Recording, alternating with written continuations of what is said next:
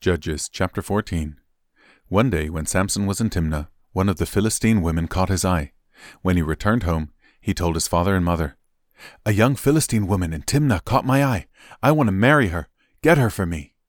His father and mother objected. "Isn't there even one woman in our tribe or among all the Israelites you could marry?" they asked. "Why must you go to the pagan Philistines to find a wife?" But Samson told his father, "Get her for me. She looks good to me." His father and mother didn't realize the Lord was at work in this, creating an opportunity to work against the Philistines who ruled over Israel at that time. As Samson and his parents were going down to Timnah, a young lion suddenly attacked Samson near the vineyards of Timnah. At that moment, the Spirit of the Lord came powerfully upon him, and he ripped the lion's jaws apart with his bare hands. He did it as easily as if it were a young goat, but he didn't tell his father or mother about it. When Samson arrived in Timnah, he talked with the woman and was very pleased with her. Later, when he returned to Timnah for the wedding, he turned off the path to look at the carcass of the lion, and he found that a swarm of bees had made some honey in the carcass. He scooped some of the honey into his hands and ate it along the way. He also gave some to his father and mother, and they ate it, but he didn't tell them he had taken the honey from the carcass of the lion. As his father was making final arrangements for the marriage, Samson threw a party at Timnah, as was the custom for elite young men. When the bride's parents saw him, they selected 30 young men from the town to be his companions. Samson said to them, "Let me tell you a riddle. If you solve my riddle during these 7 days of the celebration, I will give you 30 fine linen robes and 30 sets of festive clothing.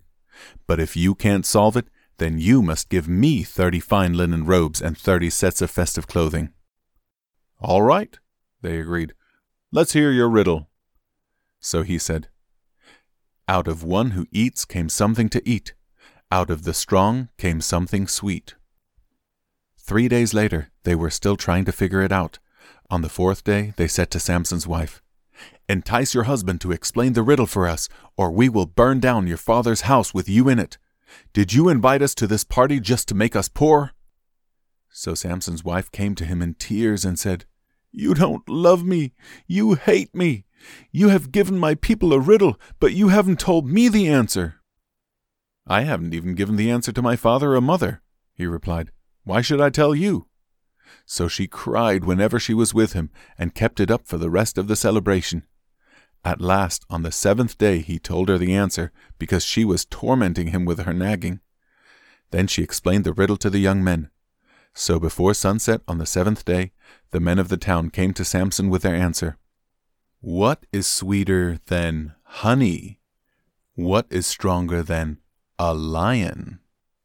Samson replied, "If you hadn't plowed with my heifer, you wouldn't have solved my riddle."